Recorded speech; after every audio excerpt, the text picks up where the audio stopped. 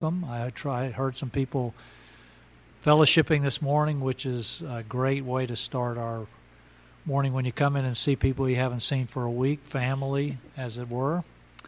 Would you stand with me as we start our service? We're going to begin with some great worship songs and hear God's Word and reminded again of His sovereignty in our lives. So let's pray together.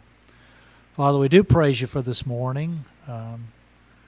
It's a fresh day. Every day, You said, is another day to serve You. It's a brand new beginning. We close our eyes and trust that the next day will come, and it does, and here we are. And You've brought us again together as a family to this church, a great fellowship that we've become a part of for so long, and it's always encouraging to see everyone here, to spend time with them, to sing together, to pray together, to study Your Word together,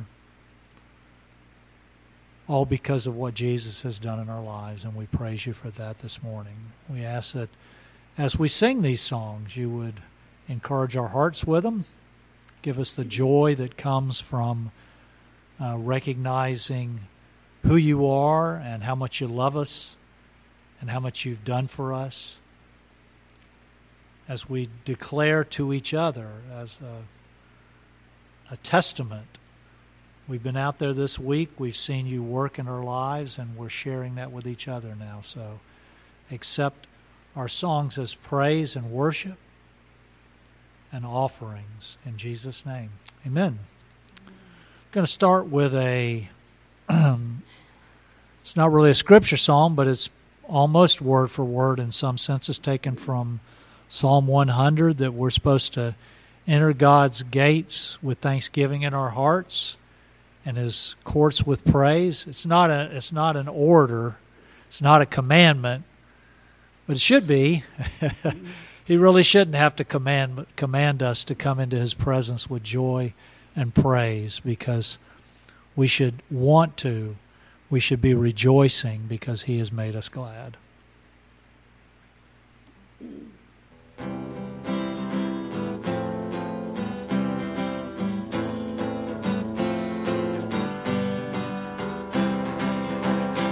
I will enter His gates with thanksgiving in my heart.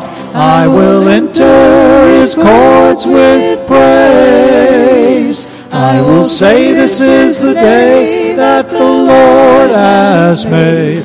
I will rejoice, for He has made me glad. He has made me glad. He has made me glad. I will rejoice, for He has made me glad. He has made me glad. He has made me glad. I will rejoice, for He has made me glad. I will enter His gates with thanksgiving in my heart. I will enter His courts with praise. I will say, this is the day that the Lord has made. I will rejoice, for He has made me glad. He has made me glad. He has made me glad. I will rejoice, for He has made me glad. He has made me glad. He has made me glad. I will rejoice, for He has made me glad. I will enter His gates with thanksgiving in my heart. I will enter His courts with praise. I will say, this is the day that the Lord has made. I will rejoice, for He has made me glad. He has made me glad. He has made me glad. I will rejoice, for He has made me glad. He has made me glad. He has made me glad. I will rejoice, for He has made me glad. I will rejoice, for He has made me glad. I will rejoice, for He has made me glad.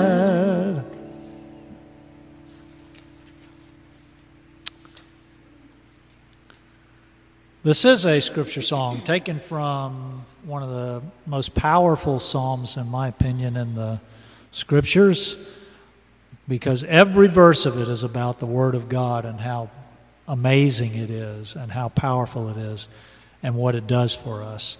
This is one that our own Mr. Steve Phelps wrote while he was here, and he'd be very proud that we could actually sing it and I can actually play it. So a great thought. Teach me, God, the way of your statutes, and I will observe them to the end.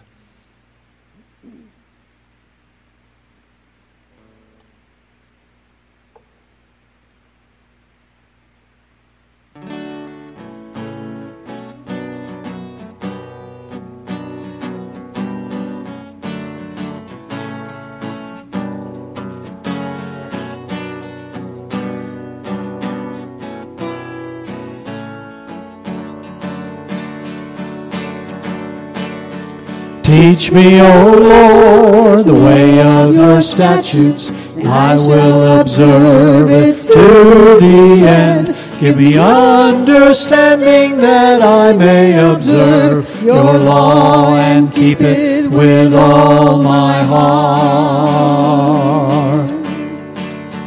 Make me walk in the path of your commandments, for I delight in it.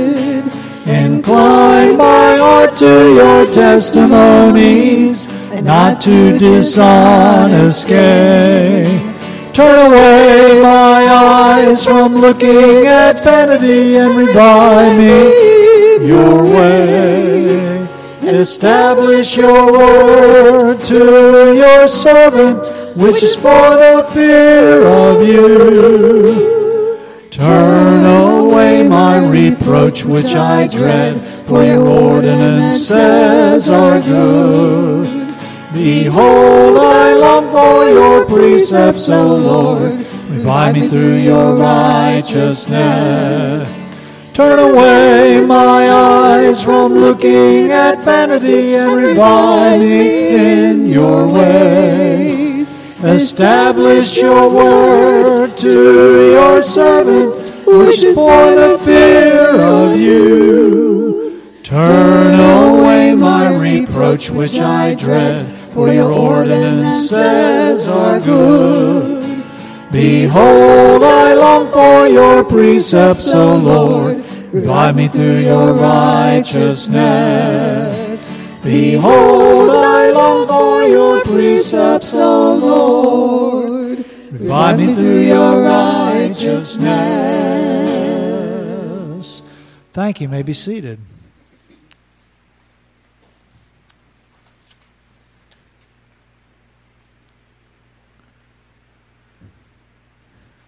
I love hymns that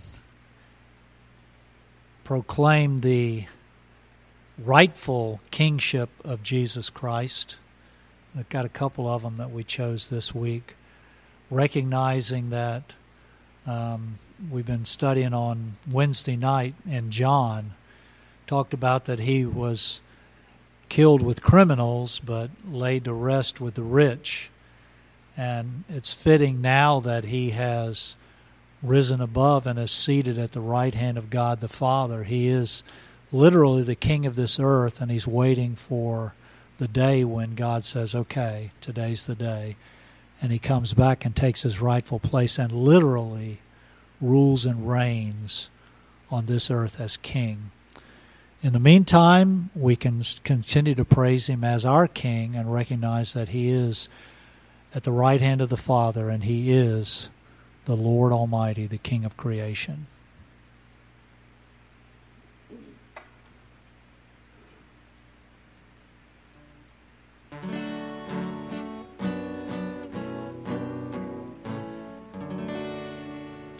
Praise to the Lord, the Almighty, the King of creation. O my soul, praise him, for he is thy health and salvation. All ye who hear, now to his temple draw near. Join me in glad adoration. Praise to the Lord who o'er all things so wondrously reigneth. Shelters thee under his wings, yes, so gently sustaineth. Hast thou not seen how all thy longings have been granted in what he ordaineth? Praise to the Lord who doth prosper thy work and defend thee. Surely his goodness and mercy here daily attend thee. Ponder anew what the Almighty can do, if with his love he befriend thee.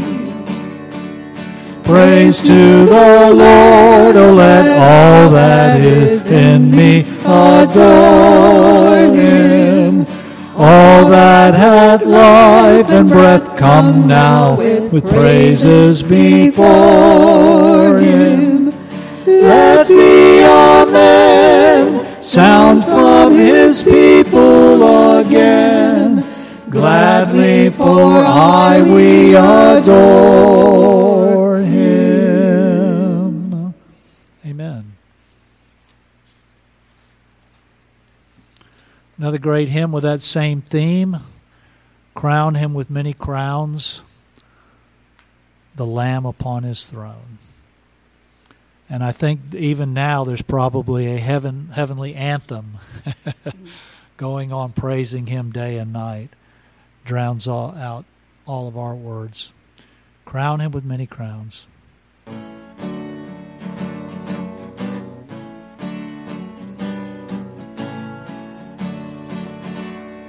Crown him with many crowns, the Lamb upon his throne. Hark how the heavenly anthem drowns a music but its own. Awake my soul and sing of him who died for thee, and hail him as thy matchless King through all eternity. Crown him the Lord of love, behold his hands and side, rich wounds yet visible above, in beauty glorified. No angel in the sky can fully bear that sight, but downward bends his wondering eye at mystery so bright. Crown him the Lord of life, who triumphed o'er the grave, who rose victorious in the strife for those he came to save. His glories now we sing, who died and rose on high, who died eternal life to bring, and lives that death may die. Crown him the Lord of heaven, one with the Father known, one with the Spirit through him given, from yonder glorious throne. To thee be endless praise, for thou for us hast died. Be thou, Lord, through endless days, adored and magnified. Be thou, Lord, through endless days, adored and magnified.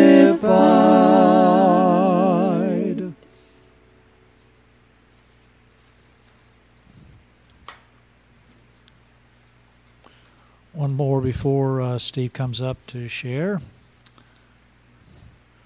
One more great hymn about Jesus and his royal priesthood in the heavenlies. All hail the power of Jesus' name.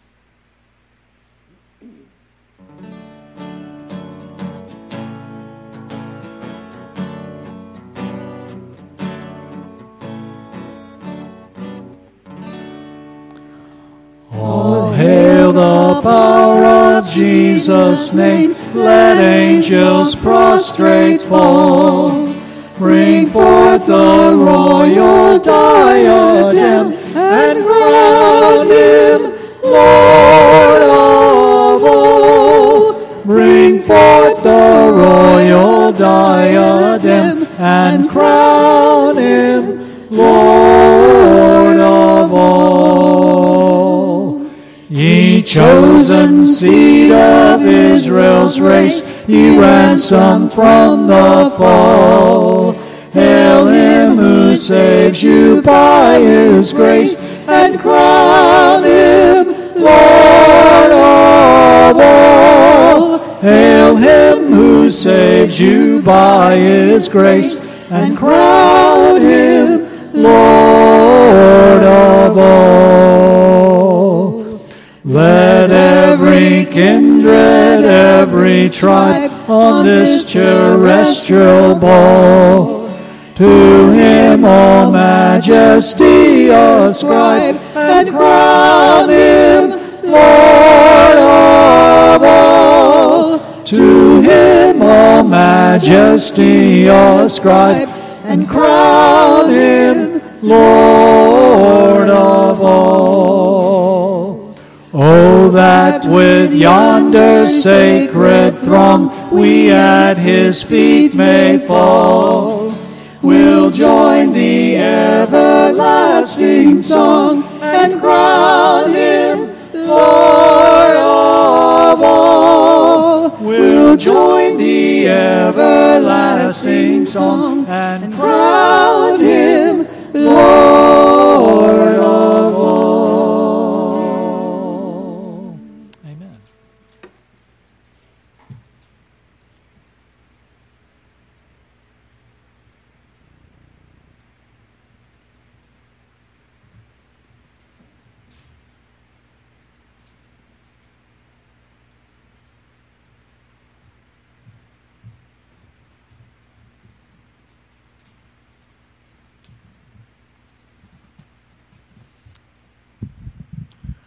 Our reading this morning is taken from the book of Genesis.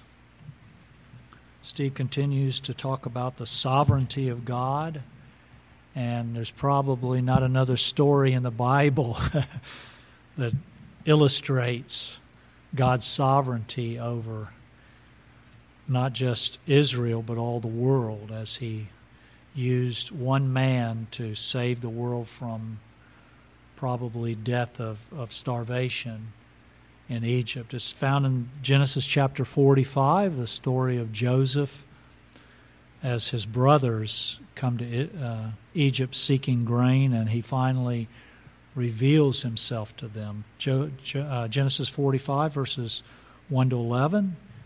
Read along with the Bible if you brought it, or one in the pew, or just simply listen to the Word of God. Then Joseph could not restrain himself before all those who stood by him, and he cried out, "Make everyone go out from me." So no one stood with him while Joseph made himself known to his brothers. And he wept aloud, and the Egyptians in the house of Pharaoh heard it. Then Joseph said to his brothers, "I am Joseph. Does my father still live?" But his brothers could not answer him, for they were dismayed in his presence. And Joseph said to his brothers, "Please come near to me." So they came near. And he said, "I am Joseph, your brother, whom you sold into Egypt. But now, do not therefore be grieved or angry with yourselves because you sold me here. For God sent me before you to preserve life. For these 2 years the famine has been in the land, and there are still 5 years in which there will be neither plowing nor harvesting. And God sent me before you to preserve a posterity for you in the earth, and to save your lives by a great deliverance. So now it was not you who sent me here, but God. And he has made me a father to Pharaoh, and lord of all his house, and a ruler throughout all the land of Egypt. Hurry, go up to my father and say to him, Thus says your son Joseph, God has made me lord of all Egypt. Come down to me, do not tarry. You shall dwell in the land of Goshen, and you shall be near to me, you and your children's children, and your flocks and your herds, and all that you have. Therefore I will provide for you, lest you and your household and all that have come to poverty, or there are still 5 years of famine. Let's pray.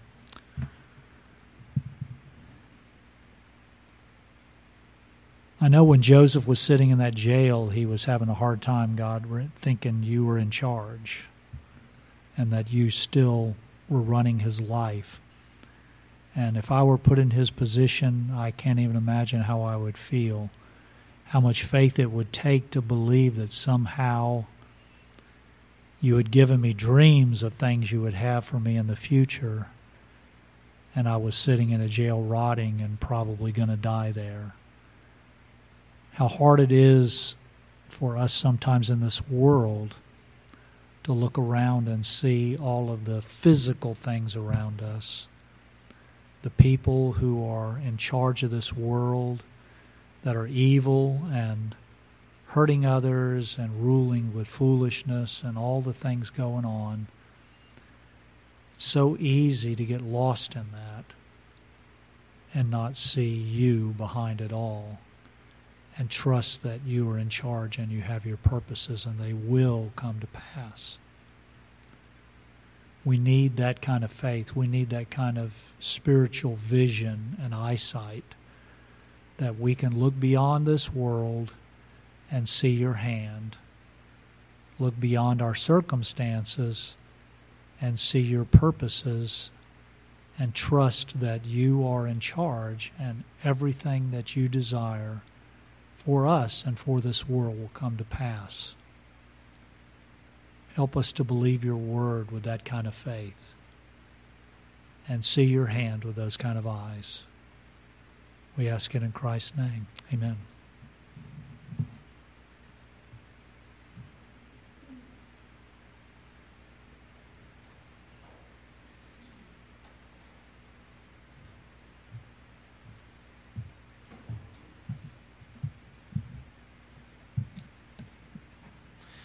Good morning. Glad you could be here this Lord's Day, this second day of July, one day away from the halfway point.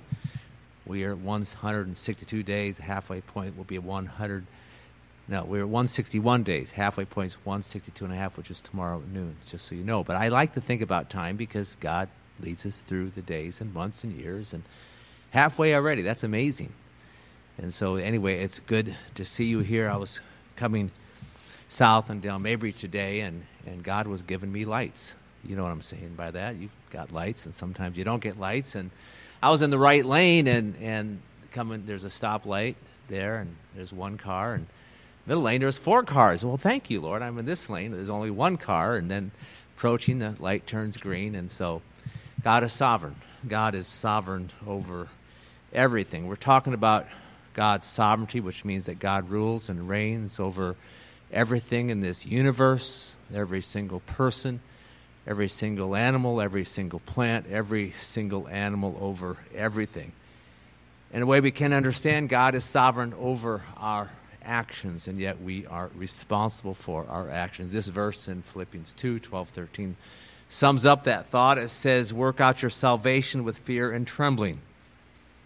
That means it's your responsibility. You work out your salvation. But then, for it is God who is at work in you, both to will and to work for his good pleasure. That's God's sovereignty. We've been looking at the Bible to see specifically how God is sovereign, and we're doing this because you need to know that God is sovereign over your life and over every single aspect of your life. It is a great blessing to learn this lesson. And I will say this to you, a lot of Christians don't know this, or don't know it like they should, to their detriment, to their hurt. God wants you to understand this truth. But not only that, thinking about God's sovereignty is God exalting. That's the most important reason for God's sovereignty, that he is exalted. But it's a great blessing too for your faith, for your peace, for the hope that God wants to give you. First part of this message is about God's sovereignty over the lives of people. We're going to just go through a number of people and just briefly mention some thoughts. There's so much could be said about each one of these individuals and God's sovereignty. In fact, I would say this to you as we start, that as you read the Bible, particularly the Old Testament, you'll see this. Look at the stories you read. Try to discern how God is sovereign in that particular situation. And as you do, you'll be surprised and you'll be amazed and you'll be encouraged. Wow, look at God, what God is doing. And that's one of the things I would suggest, particularly the Old Testament, particularly the history books, and see how God is sovereign. First one, Abraham, Genesis 12:2. God says to Abraham, I will make you a great nation, and I will bless you and make your name great, and so you shall be a blessing. We think of the Jewish people and how God raised them up and made them a great nation. It's because God was sovereign over Abraham and over his family. We read this one verse here in Genesis 18, verse 19. It speaks about this. God says, I have chosen Abram so that he may command his children and household after him to keep the way of the Lord by doing righteousness and justice, so that the Lord may bring upon Abraham what he promised him. The verse we just read in Genesis 12, God is sovereign. He made sure that that was accomplished, you see. That's what we're saying here. I chose him for this purpose. We go to David. 2 Samuel 7, 8-16 is a number of verses. I'm just going to read a couple here. God's talking to David. He says, this is what the Lord Almighty says. I took you from following the flock to be ruler over my people. I have been with you wherever you have gone, and I will cut off your enemies before you. Now I will make your name great. So who took David? Who cut off his enemies?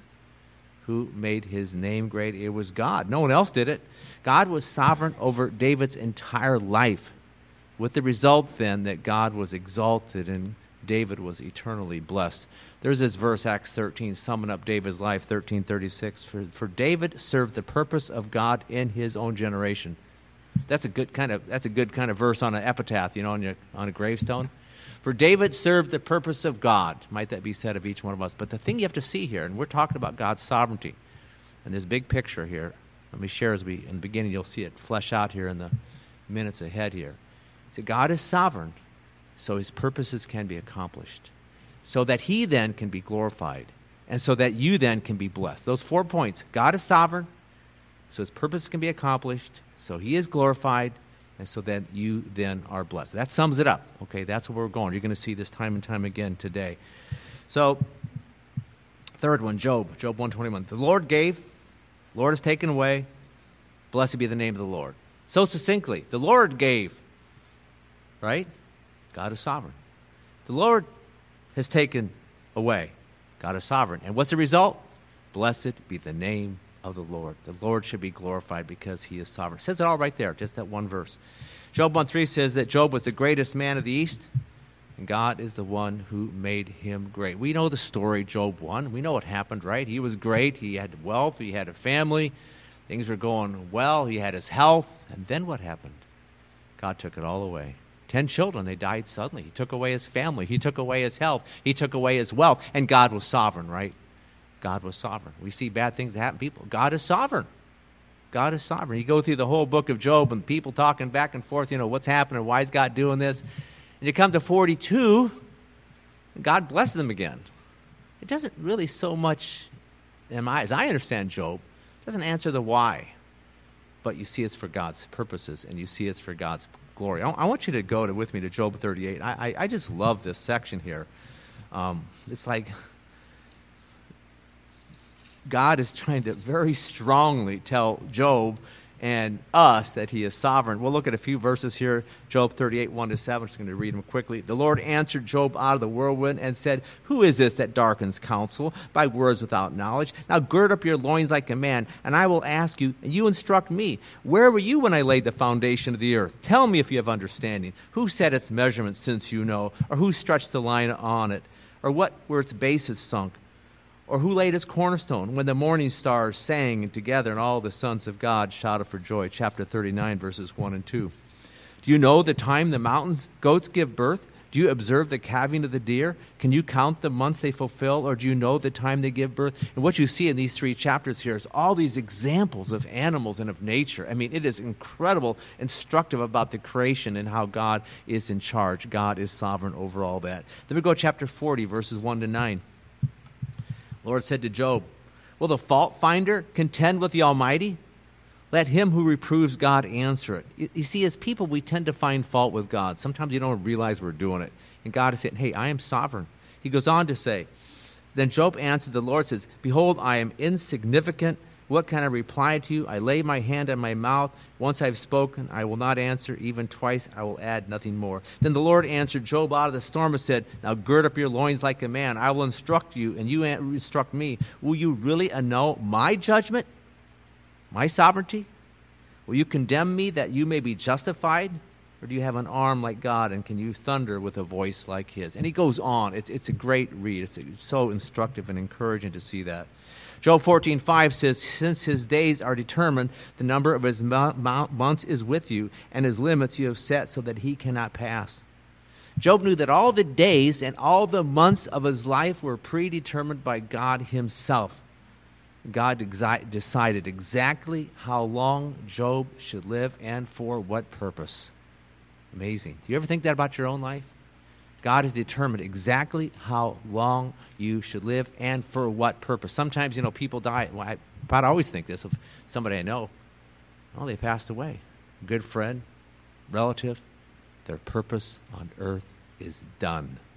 That's how I think. Their life is over. The work that God sovereignly had for them is over. It's a sobering thing, but it's true, and it's good to think that way. It's important to think that way. Jonah. The book of Jonah tells us that God's purposes were fulfilled, were accomplished through Jonah, and that's because God was sovereign over his life and the events surrounding his life. This little book of Jonah, 4 chapters long, tells us many examples. I'm going to read some very quickly here. God was sovereign. Jonah 1:4, the Lord hurled a great wind on the sea. Who did it? The Lord. Jonah 1:7, they cast lots and the lot fell on Jonah because God is sovereign over the lots. Jonah 1:17, the Lord appointed a great fish to swallow Jonah. Jonah 4:6, the Lord appointed a plant and it grew up over Jonah. Jonah 4:7, God appointed a worm when dawn came and it attacked the plant. Amazing examples. Others too. We see particularly Jonah 3 and how God was sovereign over the city of Nineveh. And it was a great, great, amazing revival. God was sovereign over the salvation of those people there. So God was sovereign over Jonah's life in ways you don't always see, and for reasons you don't always know. God is sovereign over your life. A lot of things happen, right? Sometimes you sort of understand, many times you don't. This verse helps us with that. This is a very precious verse to me through the years. So, Proverbs 20:24, the steps of man are ordained by the Lord. How then can anyone understand his way? You can't really understand your life. You really can't. To some degree, and sometimes you get frustrated. Lord, I want to know what's going on. He doesn't always tell you. That's the way it is. And I think in heaven you'll have more understanding. Even then, because you're not God, you won't have complete understanding. Okay? But then you'll be able to accept it more fully. But God is sovereign. You have to understand this truth. We continue on. Joseph. This is what Steve read, but these are such great verses. Genesis 45. God sent me before you to preserve for you a remnant in the earth. So it's not you who sent me, but God. Then Genesis 50:20. You intended to harm me, but God meant it for good, to accomplish what is now being done, the saving of many lives. Joseph knew what it meant for evil people to affect his life in a bad way. He understood that. And over time, and I don't know when, I don't know if it started when he was in jail those 13 years and he saw God was sovereign, God had me here for a reason, or maybe later on. We don't know exactly, but sometime during the course of his life, Joseph understood God is sovereign because he said it here. God did it. People meant it for evil, but God meant it for good. What an important truth to understand. Boy, this is maybe a bad thing here, but God means it for good. And so Joseph knew this. God was working all things for good and for his purposes. We know specifically the purpose was because there's this big famine. If it wasn't for Joseph, the Israelites would have died up in their land, but they came down. They're there for about 400 years. I want you to turn to Psalm 105. It's one of my favorite chapters on the sovereignty of God. We talk about the ultimate purpose of sovereignty, so we praise God. We see that here in this chapter. Verse 1, oh, give thanks to the Lord, call upon his deeds, name. Verse 2, sing to him, sing praises to him. Verse 3, glory in his holy name. Let the heart of those who seek the Lord be glad. You see the worship. That's how this starts. Then you go on to the sovereignty. You look at verses 8 through 11. He has remembered, God has remembered his covenant forever, the word which he commanded to 1,000 generations, the covenant which he made with Abraham and his oath to Isaac. Then he confirmed it to Jacob for a statute, to Israel as an everlasting covenant, saying, to you I will give the land of Canaan as the portion of your inheritance. That's his plan. In fact, we're going to see this unfold in the years ahead. I'm not exactly sure when they are really established in their land. That is the Jews over in Israel and that area of the world. We continue on here in verses 16 to 17. It says, and God called for a famine upon the land. He broke the whole staff of bread. God sent a man before them, Joseph, who was sold as a slave. God is sovereign. You know, this little hot spell we've been having lately, as you know, I don't really like hot weather. It says, God, thank you, because this is hot. Just give us some thunderstorm. I was praying for rain yesterday. He says, I don't usually pray for rain, but Lord, just give us some thunderstorms here. Then I read yesterday about how some geoengineering scientists want to block the sun's light. Oh, give me a break. I can't believe this man's trying to stop the work of God. God is sovereign. That is the truth. To continue on, next example is Paul, Acts 9:15. This man, Paul, is my chosen instrument to carry my name before the Gentiles. Acts 13:4. So being sent out by the Holy Spirit, they went down to Seleucia. Acts 18:20, 21. Paul, taking leave of them, said, I will return to you again if the Lord wills. 2 Timothy 4:17 and 18. The Lord stood with me and strengthened me so that through me the proclamation might be fully accomplished. The Lord will rescue me from every evil deed and will bring me safely to his heavenly kingdom. Paul knew that God had chosen him for an extremely important mission, that from beginning to end, God was sovereign over his life. He understood that. It's clear from these verses here. He knew that God was with him all the time, and through the work of the Holy Spirit, God was leading him and using him and would keep him safe all the way to heaven. Next, Jesus. We could say much here. I'm just going to a few examples. Isaiah 7:14, you know the verse, behold, a virgin will be with child, will bear a son, and she will call his name Emmanuel. Micah 5:2, as for you, Bethlehem Ephrathah, from you one will go forth for me to be ruler in Judah. In eternity past, God planned his son's life on earth and every specific detail of his life. And here we see that God was sovereign over the location of his birth, and that he'd be born of a virgin. Again, God knew all the details, but he gave us a few little snippets, a few little examples in the Old Testament that came true in the New Testament, in that time that is, to show, hey, God is sovereign. But he could have given us 1,000 details. He just gives us a few. It's encouraging. Zechariah 9:9, a few more. Your king is coming to you. He is just and endowed with salvation, humble and mounted on a donkey. Isaiah 53:3, he was despised and forsaken of men, a man of sorrows. Again, couple different aspects of God's sovereignty. He was a man of sorrows. That's what God wanted for his life.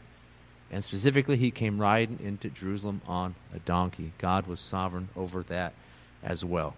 Isaiah 53, this chapter predicts Jesus' death 700 years before it happened. Isaiah 53, probably more than any other chapter in the Old Testament, at least particularly with the reference to Jesus, talks about the purpose of the purpose of Jesus' life. Talks about his death. That's what's happened there. And what we see is God was sovereign. And all those details, and Steve just mentioned the one about him being buried in a grave with rich men. That's one of those details in Isaiah 53. They all came true because God sovereignly brought it about. Everything you read there, God did it. I mean, you think about that. 700 years beforehand, all the things that have to happen in just the right way for that to happen 700 years later, that's a phenomenal. It's absolutely, you think about this, it's incredible, phenomenal, mind-blowing, encouraging that God does this. Acts 2:23. Jesus was handed over to by God's set purpose and foreknowledge, and you, with the help of wicked men, put him to death. This makes it clear that God planned Jesus' death and was sovereign over his death and was sovereign over the evil people who brought about his death. Turn your Bible, if you have one there, to Acts chapter 4, says a very similar thing. I love these two verses. You've heard me share these many times, but I share them in tandem together because they say a very similar thing, this sovereignty of God. 4:27 and 28. Truly in this city there were gathered together against your holy servant Jesus, whom you anointed, both Herod and Pontius Pilate, along with the Gentiles and the peoples of Israel, to do whatever your hand and your purpose predestined to occur. That's amazing. You see this. God was sovereign over every aspect of Jesus' death, and again over evil purpose. That first, to do whatever whatever evil things your purpose predestined to occur. This is a tough one here. I'm going to mention something very quickly. Those were evil men that killed Jesus. The most evil deed in the whole face of this earth, all of time, right? What they did. That was the most evil thing. And God was sovereign. He planned it to happen. He wanted it to happen. Yet God was not evil. That's a tough one. Something bad happens, okay? Some disasters. You'll see something the next week or two. Whoa, God was sovereign. But he's not evil. Don't ever accuse God of being evil. We can understand this truth, how there is evil and God is sovereign over it, yet God is still completely perfect, perfectly always holy. Very important truth, because God doesn't give you clues about that. Why did that happen? You know, they talk about Noah and all those people in the world. I mean, there's a lot of people back then. And they all died but 8. God was sovereign over that evil, right? For his purposes, for his glory. You can't figure that out. I can't either. Just trust the Lord. That's important that you see that. Life, babies, Genesis 18:14. Is anything too hard for the Lord? I will return to you at the appointed time next year, and Sarah will have a son. It's truly amazing that God is sovereign over the birth of every person. If a person wouldn't be born if God hadn't brought it about, right? That's the truth. Every person. Psalm 139:13-15, marvelous verses here. You formed my inward parts. You wove me in a mother's womb. My frame was not hidden from you when I was made in secret and skillfully wrought in the depths of the earth. Every person who has lived or who has ever lived or ever will live was made by God, right? God created, God made people in a mother's womb just the way that he wanted. And there is no evolution. That evil teaching, it's wrong. It's an error. Psalm 119:73, important verse to see here in this context. It says, your hands made me and formed me. In Psalm 119, you have all these verses, and sometimes the verse is one complete whole. Sometimes it has 2 parts. This is one of those 2-parters. So you look at the first phrase, your hands made me and formed me. But why? It's the second part of the verse that tells us why. Very interesting. Give me understanding to learn your commands. God made you a certain way, so why? You could understand his commands. What's a command mean? That means you do what God wants. And when you do what God wants, you are doing what? You are carrying out his purpose. Remember how we said before, God is sovereign, so we fulfill his purposes? That's what it says here. God made me and formed me, so I then could learn his commands, could keep his commands. That is then fulfilling his purpose. Wonderful. It's right there, Psalm 119:73. We keep going. Jeremiah. Before I formed you in the womb, I knew you. Before you were born, I set you apart. I've appointed you a prophet to the nations. Turn to Jeremiah. There's a couple other verses I'm going to read in this context here. Jeremiah chapter 1, 9 and 10. And again, is the whole setup, the whole prelude to the purpose that God had for Jeremiah. Look at verses 9 and 10. The Lord stretched out his hand and touched my mouth, and the Lord said to me, Behold, I have put my words in your mouth. See, I have appointed you this day over the nations and over the kingdoms, to pluck up and to break down, to destroy and to overthrow, to build and to plant. Then verses 17 and to 19. Gird up your loins and arise and speak to them all which I command you. Do not be dismayed before them, or I will dismay you before them. Now behold, I have made you today as a fortified city, as a pillar of iron, and as walls of bronze against the whole land, to the kings of Judah, to its princes, to its priests, the people of the land. They will fight against you, but they will not overcome you, for I am with you to deliver you, declares the Lord. The sovereignty of God over Jeremiah's life. So, back to verse 4. This too tells us that God created us in his mother's womb. It was not a work of man. It was not some random evolutionary process, but it was God working in a person, a mother, to create somebody for his purposes. That's what we understand. The word appointed means that God made Jeremiah just the way he wanted and for a specific purpose, and we know that purpose is that he would be a prophet. That was his life's work, right? That was his primary work. God makes you a certain way so you can do the work that God wants you to do. There's no doubt about that at all. This verse here, you know this verse, says we are his workmanship, created in Christ for good works, to do what God planned beforehand so that we should walk in them. Phenomenal. So God planned all these things for you to do in eternity past, right? And God's now working in your life, so you can do what he wants you to do, so you can carry out his purposes. That's it. Wonderful. We are God's workmanship. Whether it's physically being made in a mother's womb, or the things you go through life, the things you learn from the word here, the relationships, we are God's workmanship, created in Christ Jesus for good works, which God planned beforehand so that we would walk in them. I like that, walk in them. It's like God just leads us, and we're just walking in the work that he wants us to do. Wonderful truth. Okay, God's sovereign over death. 1 Samuel 2:6, the Lord kills and makes alive. It's stated pretty simply, right? The Lord kills, the Lord makes alive. Can't get any clearer. Can't get any clearer. If God is sovereign over a person's death, sovereign over their life. If somebody's alive, it's because that's the way God wants it. If somebody is dead, because God wanted it. Bottom line. We can ask those questions, and I'm sure all of you had friends or relatives or somebody that you knew that died, and you might have said, why? Why? Why did that happen? Especially if it was unexpected. Suspected also if it's tragic or unexpected. But God is sovereign. God is sovereign, just so much more than you realize. You need to see this. Luke 7:14-15, young man, I say to you, get up. Jesus talking. The dead man sat up and began to talk, and Jesus gave him back to his mother. The person died, but Jesus made him alive. And again, God is sovereign. God is sovereign over death. He has power over death. Acts 2:24, God raised Jesus up, putting an end to the agony of death, since it was impossible for him to be held in his power. God raised up Jesus from the dead. And all of us who are saved have eternal life. And at the coming of Christ, will be raised from the dead, in that we will then be given a brand new glorified body. This is what's going to happen. As sure as you're sitting here, it's going to happen.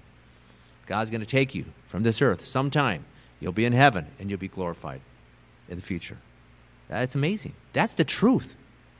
This is God's sovereignty. Man, how can I? I'm sitting in a little church building here in Tampa, Florida, 2023, July 2nd. It's going to happen. He's going to keep you going and alive, and pretty soon you're in heaven. Well, that's in a year or 10. We don't know. It's going to happen because God is sovereign. It's wonderful, wonderful truth. And this is one of the most wonderful and important truths about God's sovereignty, that he has power over death. He's sovereign over death. We think about the biggest problem in the world, all kinds of people. How can I live longer and take this medicine? Now you got this transhumanism. How can I give you a brain implant or this or that, make you live to 100 or whatever. Or if you die, then there's a new robot that looks like you. I mean, they really are thinking about this. And what they call the phrase eternal life. These unsaved scientists are using the word eternal life. How can I live forever? Boy, they miss it. Boy, it's right here. We can tell them the truth. It's so simple what God says. He can keep us going, and he will by his grace and for his glory. That's what's going to happen. Judgment, 1 Samuel 2:9. Wicked ones are silenced in the darkness. Those who contend with the Lord will be shattered. The Lord will judge the ends of the earth. Steve, in his prayer, if you recall, was talking about this country and God is sovereign, and we don't know it. He didn't say it quite like this, but he's behind everything. You think about all this going on, and I could give you a whole list of yuck stuff. Yes, perverted. It's just. God's sovereign. He'll take care of the people. You might have heard this phrase, first cause, second cause. I remember Vicki would always, not always, say this a lot. She understood God's sovereignty. It really helped her with her health, get through the tough days and the tough years. But she says, well, there's the first cause, and that's God. The second cause is this arthritis I've got. Or whatever happens. Some tragic thing and somebody shoots somebody. Well, that's the murderer. Okay, that's true. But God's the first cause. He was sovereign over that murder. That's the truth. Really? Yes, it is. God was sovereign over the murders of people. We'll see that in the future. We'll look at other verses, not this Sunday, but in the future. God is holy, powerful, righteous, and sovereign. Therefore, he will judge the sinners. He will punish the wicked. That is what's going to happen. Psalm 9:5. You have rebuked the nations, talking about God. You have destroyed the wicked. You have blotted out their name forever and ever. God judges nations. And probably Psalm 9 more than any other psalm talks about God's judging nations. You look there, you'll see nation like 5, 6, 7 times. God judges nations and God judges individuals, and this is an eternal judgment which God calls hell. That's the first part. Lake of fire is the second part. And God can do this and does this because he's sovereign. He's sovereign. You all know people who've passed away. Maybe you've thought about their lives and said, I just don't think that person was saved. You probably had good evidence. They didn't have the fruits. They weren't walking like Christians. They were doing bad things, and there's no repentance. And so in your mind, you're thinking, and probably rightly so, that person's going to go to hell. Okay? You know what I'm saying. These are sobering subjects here, but it's important. God is sovereign. That person's an evil person. God will take that person from this earth, put him in hell, and phase 2, the lake of fire. That's what happens. We talk about so many things. This is what's important, that we see and understand these things. This judgment's eternal, okay? It says that, Proverbs 16:4, God has made everything for its own purpose, even the wicked for the day of evil. Wow. There's other verses like that. Those are hard ones to understand, but God is sovereign. Psalm 98:9, the Lord is coming to judge the earth. He will judge the world with righteousness. This speaks of God's judgment of people on this earth at the end of this age. This is called the day of the Lord. It's a just judgment. It's massive. It's devastating. You read about this in Revelation 8, 9, and 16, but it is true. And again, this is amazing. Here God, right through the hands of John, wrote this about 2,000 years ago, what's written there in Revelation. I'm talking about the judgment, 8, 9, and 16. And it's going to happen just like he said. Just like he said. I mean, people read on. I'm not, I have to say, I've told you, I'm not a reader of fiction. I just like to read truth or history or art. That's me. I'm not saying you can't read fiction, but I love the truth. What's true and right. And this is true. This is prophetic truth. It's going to happen. Wow. Let's tell people. There will be people, and maybe people that will be on earth when the day of the Lord comes. Okay? I don't know when he's coming. I think it's sometime. I know it's in the future. I just don't know exactly when. But there very well may be people on this earth who are alive now. And if they've not turned to Christ, not repented their sins, they will face the day of the Lord. That's what's going to happen. Revelation 20, 11 to 15, I'm not going to read it, but this is God's final judgment of people who've sinned against him, again, who've not repented of their sin. It says there in verse 15, and if anyone's name was not written in the book of life, he was thrown into the lake of fire. Matthew 25:41 says a similar thing. Depart from me, accursed ones, into the eternal fire, which has been prepared for the devil and his angels. God is sovereign over life and over death. Let's talk about spiritual growth just for a minute. God is sovereign over your spiritual life. It'll make sure you make it to heaven.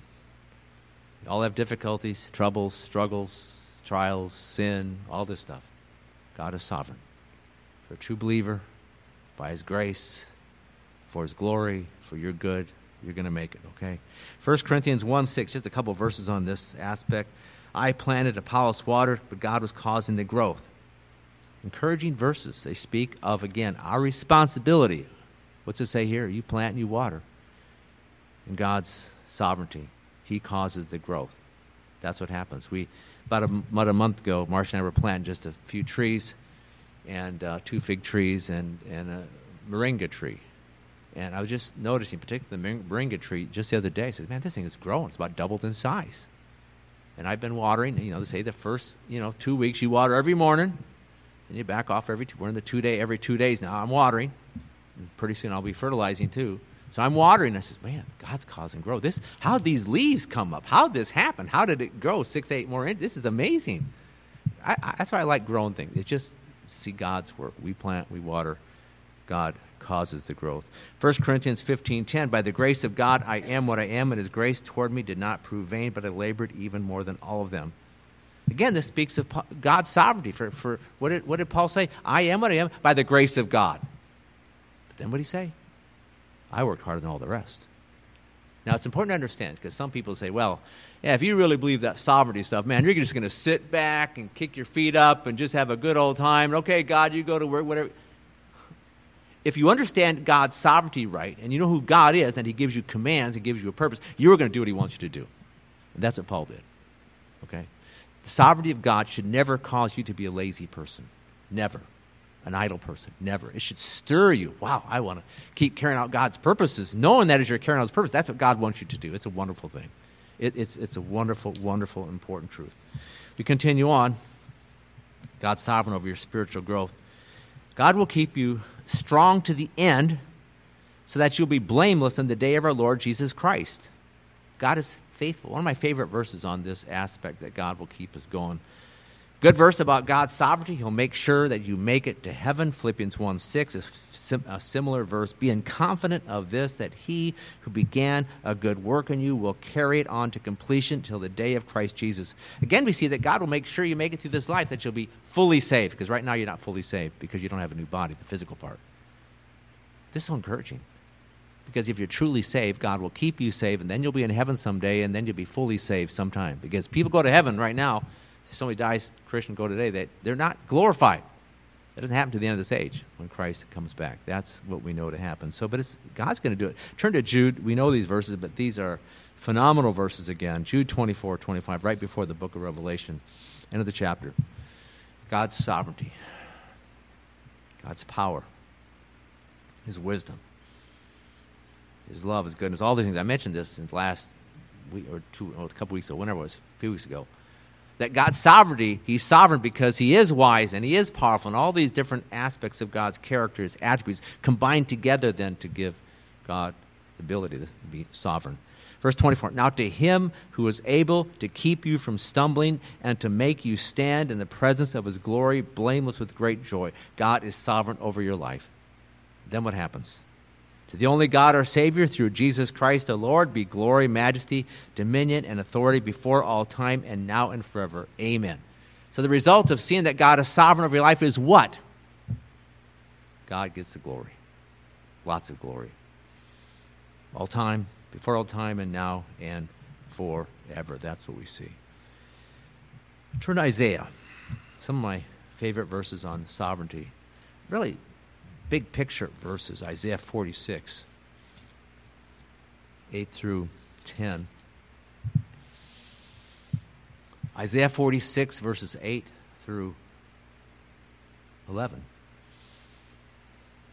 Remember this and be assured. Recall it to mind, you transgressors. Remember the former things long past. For I am God, there is no other. I am God, and there is no one like me, declaring the end from the beginning and from ancient times, things which have not been done, saying, my purpose will be established, and I will accomplish all my good pleasure, calling a bird of prey from the east, the man of my purpose from a far country. Truly I have spoken, truly I will bring it to pass. I have planned it, surely I will do it. Aren't they good verses? Oh, you hang on to these. These are great. And for a number of points, I got 7 different thoughts from these verses. First of all, God knows everything that's going to happen. He's omniscient. He's got perfect knowledge. But he says he knows the end from the beginning. Okay? That's amazing. God now knows how everything will start and how everything will finish. For example, your life. You were born on a certain day. You don't remember that day, that first week, first month. You don't remember the first year or two, right? First, maybe when you're 4 or 5, you remembered something, okay? Point is, God knew everything, beginning days. Then you keep going through life. He knows everything. All these things, you remember some things, and the older you get, you sort of forget some of these things, but you remember some things, but God knows everything that's happened, from beginning to the end, and you don't know how your life's going to end, right? You don't know at all. God knows the beginning from the end and everything in between, because he knows things. And secondly, with that, God knows what will happen from beginning to end because he planned it out, right? Because he's sovereign. He planned it out. God knows exactly what's going to happen in this entire world, in this country, and in your entire life. Everything from beginning to end. He knows it all. Next, God plans things out because he has a specific purpose he wants to accomplish. With God, things don't just happen. They don't just happen. God has a reason, a purpose for everything. These verses here in Ephesians 1:10, it's around there. It says, God works all things after the counsel of his will, with a view to an administration suitable to the fullness of the times, that is the summing up of all things in Christ, things in the heavens and things on the earth. That's where we're going. That's I mean, you can talk about big picture purposes. That's one of them. There's others, but that's a huge one. The summing up of all things in Christ is what God is going to do. He has that purpose in mind. God then fulfills his purposes. He does everything he pleases to do, everything he plans out. And if God purposes something, if God plans something, then he is going to carry it out. That's what these verses say, and that's what we know happens. There's no doubt about that. Next, God uses people to carry out his purposes, and animals too. You get this nice little picture here. He just sort of throws it in. He's going to use this bird, called this bird of prey, you know. It reminds me of Revelation 19, 17, and 18, future, about the future. And it's during the bowl judgments, I believe, and a lot of God's judging. And it says that the angel calls all these birds together to come for the great supper of God, because there's these dead people and the birds are going to have a great feast.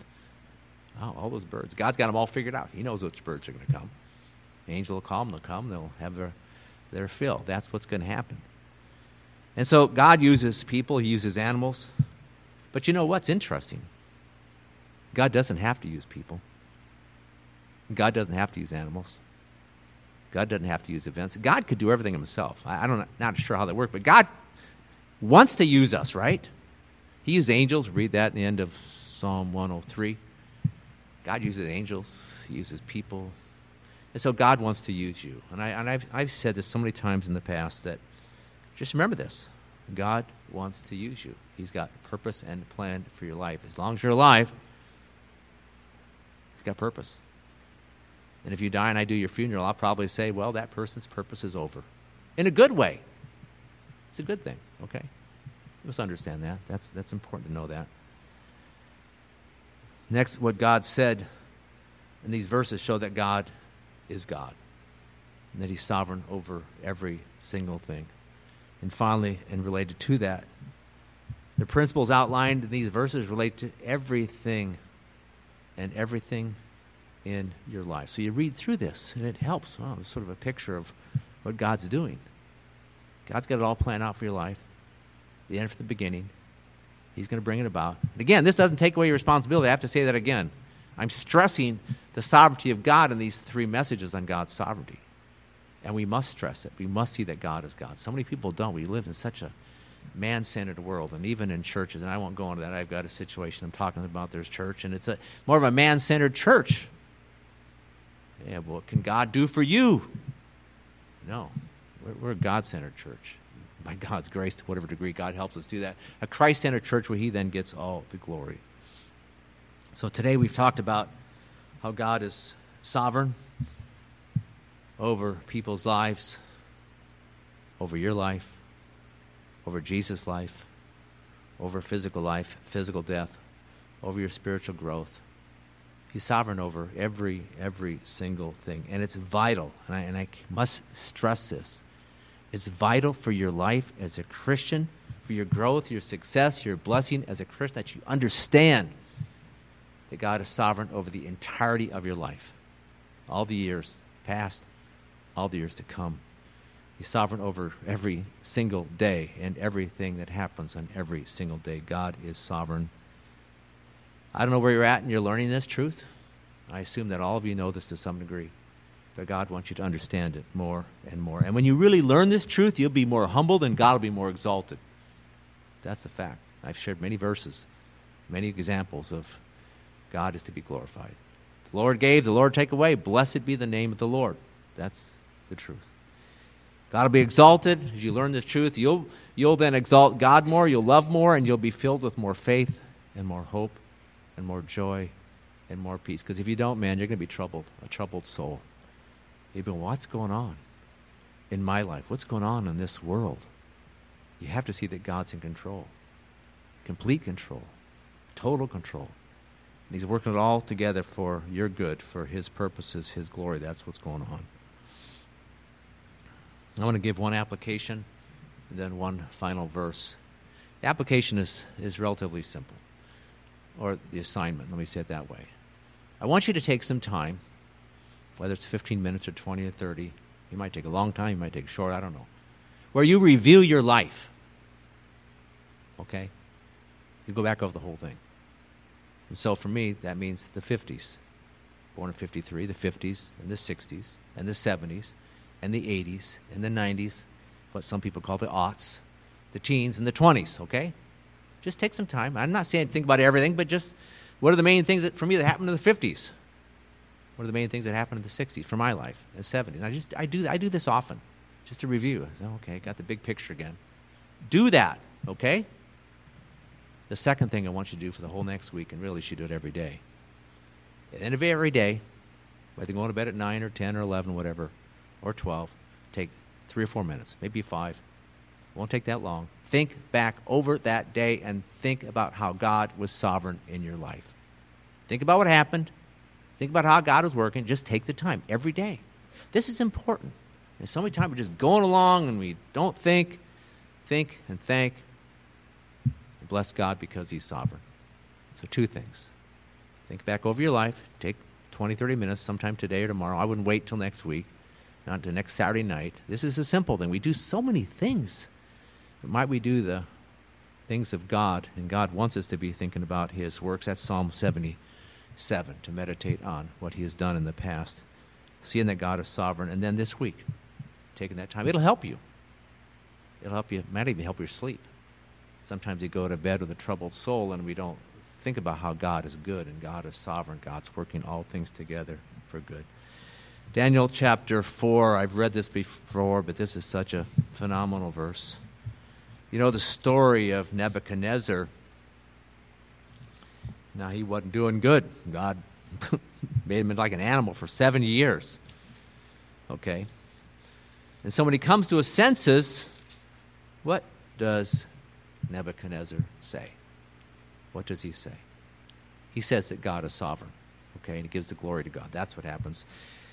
At the end of that period, that 7-year period, verse 34, I, Nebuchadnezzar, raised my eyes toward heaven. My reason returned to me, and I blessed the Most High and praised and honored Him who lives forever. His dominion is an everlasting dominion. His dominion endures from generation to generation.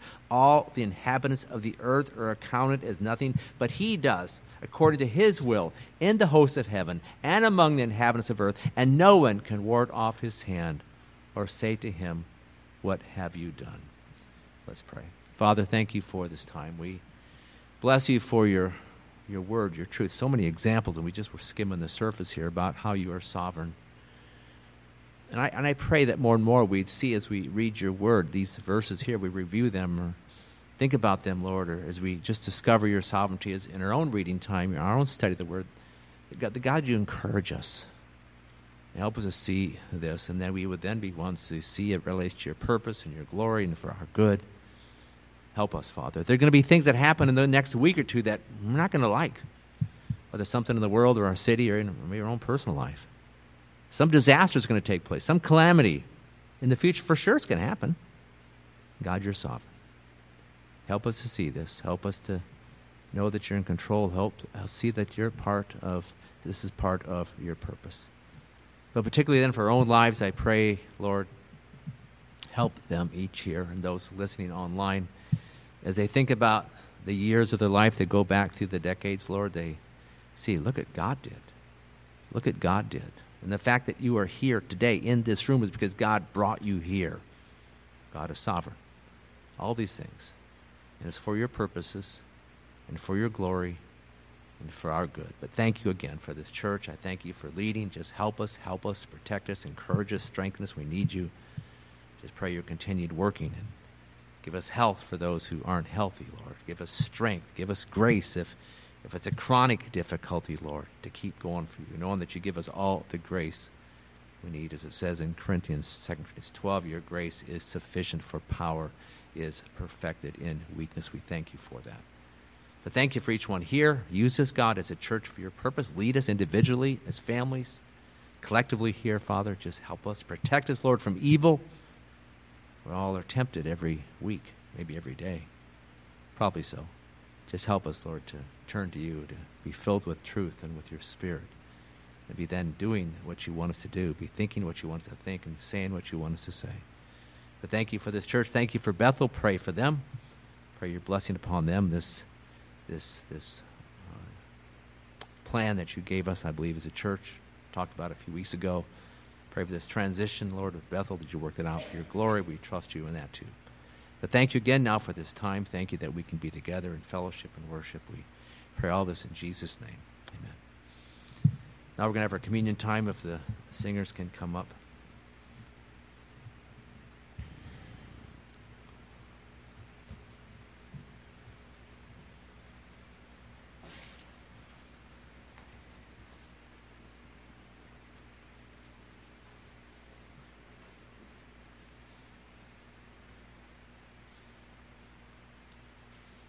Stand as we have our song of communion to remind us of what Jesus has done. It's a great hymn to do that. Oh, the deep, deep love of Jesus.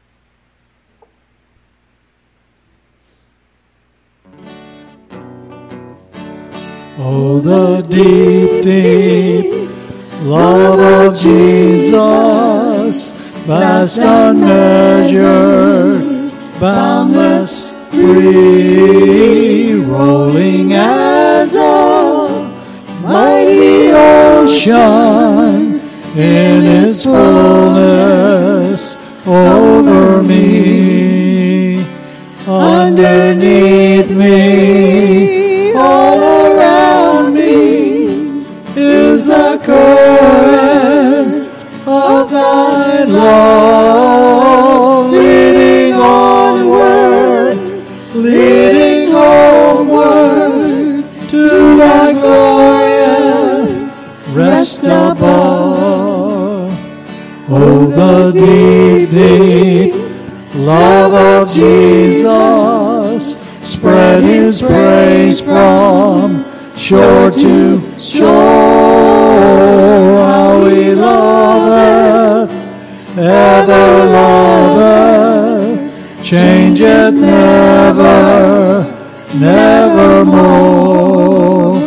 How he watches all his loved ones, died to call them all his own. How for them he interceded, watches o'er them from the throne. Oh, the deep, deep love of Jesus, love of every love the best, is an ocean vast of blessing, 'tis a heaven sweet of rest. Oh, the deep, deep love of Jesus, 'tis a heaven of and to me, and it lifts me up to glory, for it lifts me up to thee, for it lifts me up to thee, for it lifts me up to thee.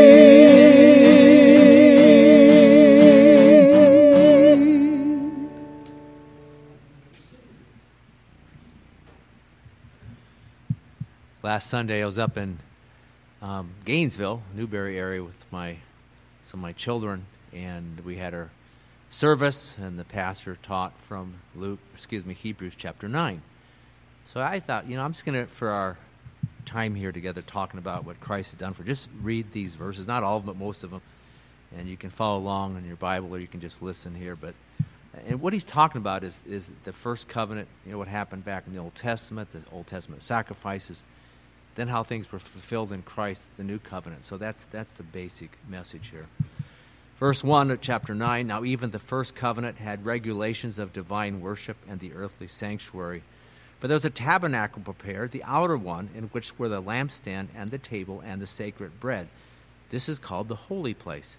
Behind the second veil there was a tabernacle which is called the Holy of Holies, having a golden altar of incense, the ark of the covenant, covered on all sides with gold, in which was a golden jar holding the manna, and Aaron's rod which budded, and the tables of the covenant. And above it were the cherubim of glory, overshadowing the mercy seat. But of these things we cannot now speak in detail. Now when these things have been so prepared, the priests are continually entering the outer tabernacle, performing the divine worship. But in the second, only the high priest enters once a year, not without taking blood, which he offers for himself and for the sins of the people committed in ignorance. The Holy Spirit is signifying this, that the way into the holy place has not yet been disclosed while the outer tabernacle is still standing, which is a symbol for the present time. Accordingly, both gifts and sacrifices are offered, which cannot make the worshiper perfect in conscience, since they relate only to food and drink and various washings, regulations for the body imposed until the time of Reformation. But when Christ appeared as a high priest of the good things to come, he entered through the greater and more perfect tabernacle, not made with hands, that is to say, not of this creation, and not through the blood of goats and calves, but through his own blood. He entered the holy place once for all, having obtained eternal redemption. For the blood of goats and bulls and the ashes of heifer sprinkling those who have been for if the blood of goats and bulls and the ashes of a heifer sprinkling those who have been defiled sanctify for the cleansing of the flesh, how much more will the blood of Christ, who through the eternal Spirit offered himself without blemish to God, cleanse your conscience from dead works to serve the living God? For this reason, he is the mediator of a new covenant, so that since a death has taken place for the redemption of the transgressions that were committed under the first covenant, those who have been called may receive the promise of the eternal inheritance. For where a covenant is, there must be of necessity the death of the one who made it. Verse 22, and according to the law, one may almost say, all things are cleansed with blood, and without shedding of blood there is no forgiveness. Therefore it was necessary for the copies of the things in the heavens to be cleansed with these, but the heavenly things themselves with better sacrifices than these. For Christ did not enter a holy place made with hands, a mere copy of the true one, but into heaven itself, now to appear in the presence of God for us. Nor was it that he would suffer himself often, as the high priest enters the holy place year by year with blood that is not his own. Otherwise he would have needed to suffer often since the foundation of the world. But now once, at the consummation of the ages, he has been manifested to put away sin by the sacrifice of himself. And inasmuch as it is appointed for men to die once, and after this comes judgment, so Christ also, having been offered once to bear the sins of many, will appear a second time for salvation, without reference to sin, to those who eagerly await him. Very encouraging truth about what God through Christ, through the Holy Spirit, has done for us. This time we want to remember the Lord. We want to have this bread and this cup, and we always take a few minutes here where you can be before the Lord and make sure your heart is right. We want to be ones whose consciences are right and pure and clean before the Lord. So let's take a minute or two to pray, then I will pray after that.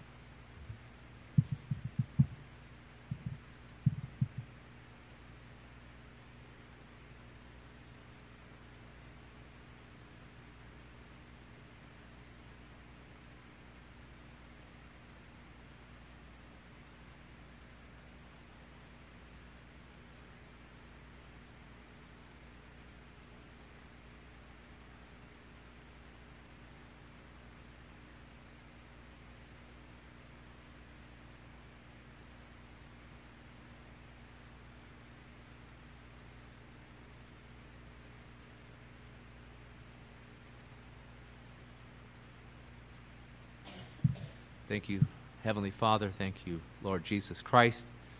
Thank you, Holy Spirit, for the work you did in saving our souls from sin as a forever salvation, eternal redemption, as we read there, eternal life. We thank you for that. You didn't have to do it, but you did because you loved us and wanted to gather a people for yourself for all eternity. But Lord, we know that in our own lives we're not by any means perfect. We all fail. We sin every week. But thank you, Lord, that we can always know we're forgiven. We're righteous in your sight because of what you've done for us. We thank you for this time that we can come before you now and take this bread and take this cup to remember you, and then again express our love to you for what you've done for us. Pray in Jesus' name.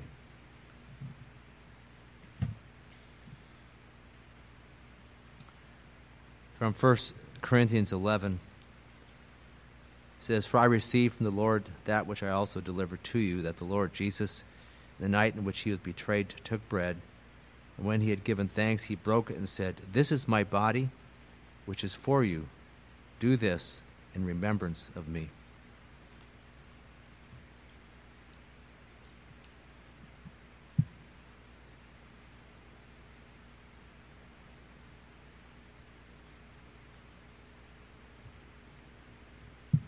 In the same way, he took the cup also after supper, saying, "This cup is a new covenant in my blood. Do this as often as you drink it in remembrance of me. For as often as you eat this bread and drink the cup, you proclaim the Lord's death until he comes."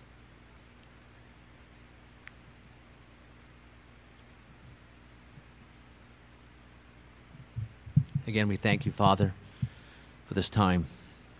And I just have two thoughts here. One is thank you for your love, your continual love, your great love, your everlasting love for each one of us here. Love that we have a hard time comprehending, but it's true. And help us day after day to be ones who are encouraged and strengthened by your love for us, a personal love, a wonderful love, a precious love. And Lord, might we then be ones who love you.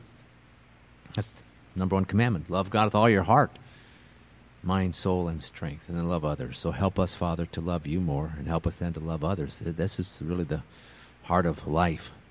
Knowing your love and then loving you and loving others. Just do that, God, for each of us here. Thank you so much again for this time we have with you. One another, we pray for your glory. In Jesus' name, amen.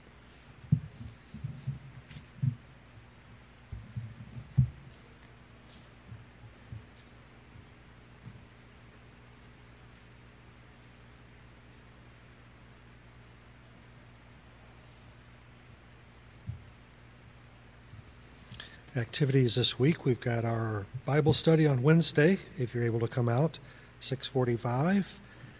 Prophecy Bible study on Isaiah. And then Friday will be our men's meeting.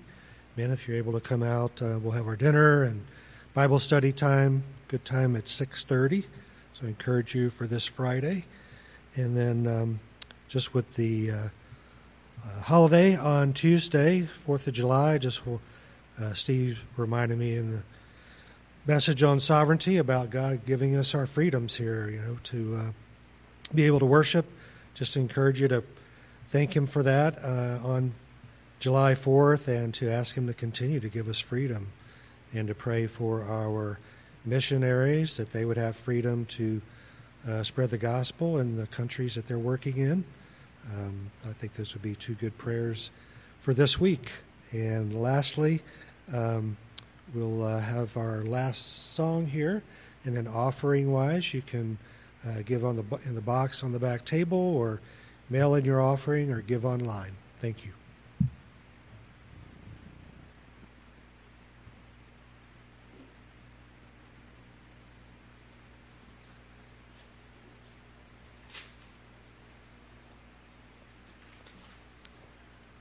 Well, you don't usually have homework when you go to church, but Steve gave us a homework assignment this week to review your life and look at God's sovereignty and what he's done in it. And I got a great idea. When you get through with that, you were looking for a hymn to sing to kind of wrap it all up. This is a great one. "Oh, worship the King, all glorious above."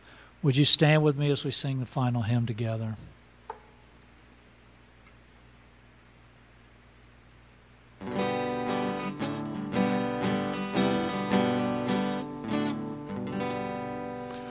Oh, worship the King, all glorious above, and gratefully sing His power and His love. Our shield and defender, the Ancient of Days, pavilioned in splendor and girded with praise. Oh, tell of His might, oh, sing of His grace, whose robe is the light, whose canopy space. His chariots of wrath the deep thunder clouds form, and dark is His path on the wings of the storm. Thy bountiful care, what tongue can recite? It breathes in the air, it shines in the light. It streams from the hills, it descends to the plain, and sweetly distills in the dew and the rain. Frail children of dust and feeble as frail, in Thee do we trust, nor find Thee to fail. Thy mercies how tender, how firm to the end, our Maker, Defender, Redeemer, and Friend. Benediction, Psalm 145, verse 13. Your kingdom is an everlasting kingdom, and your dominion endures throughout all generations. Amen. Amen.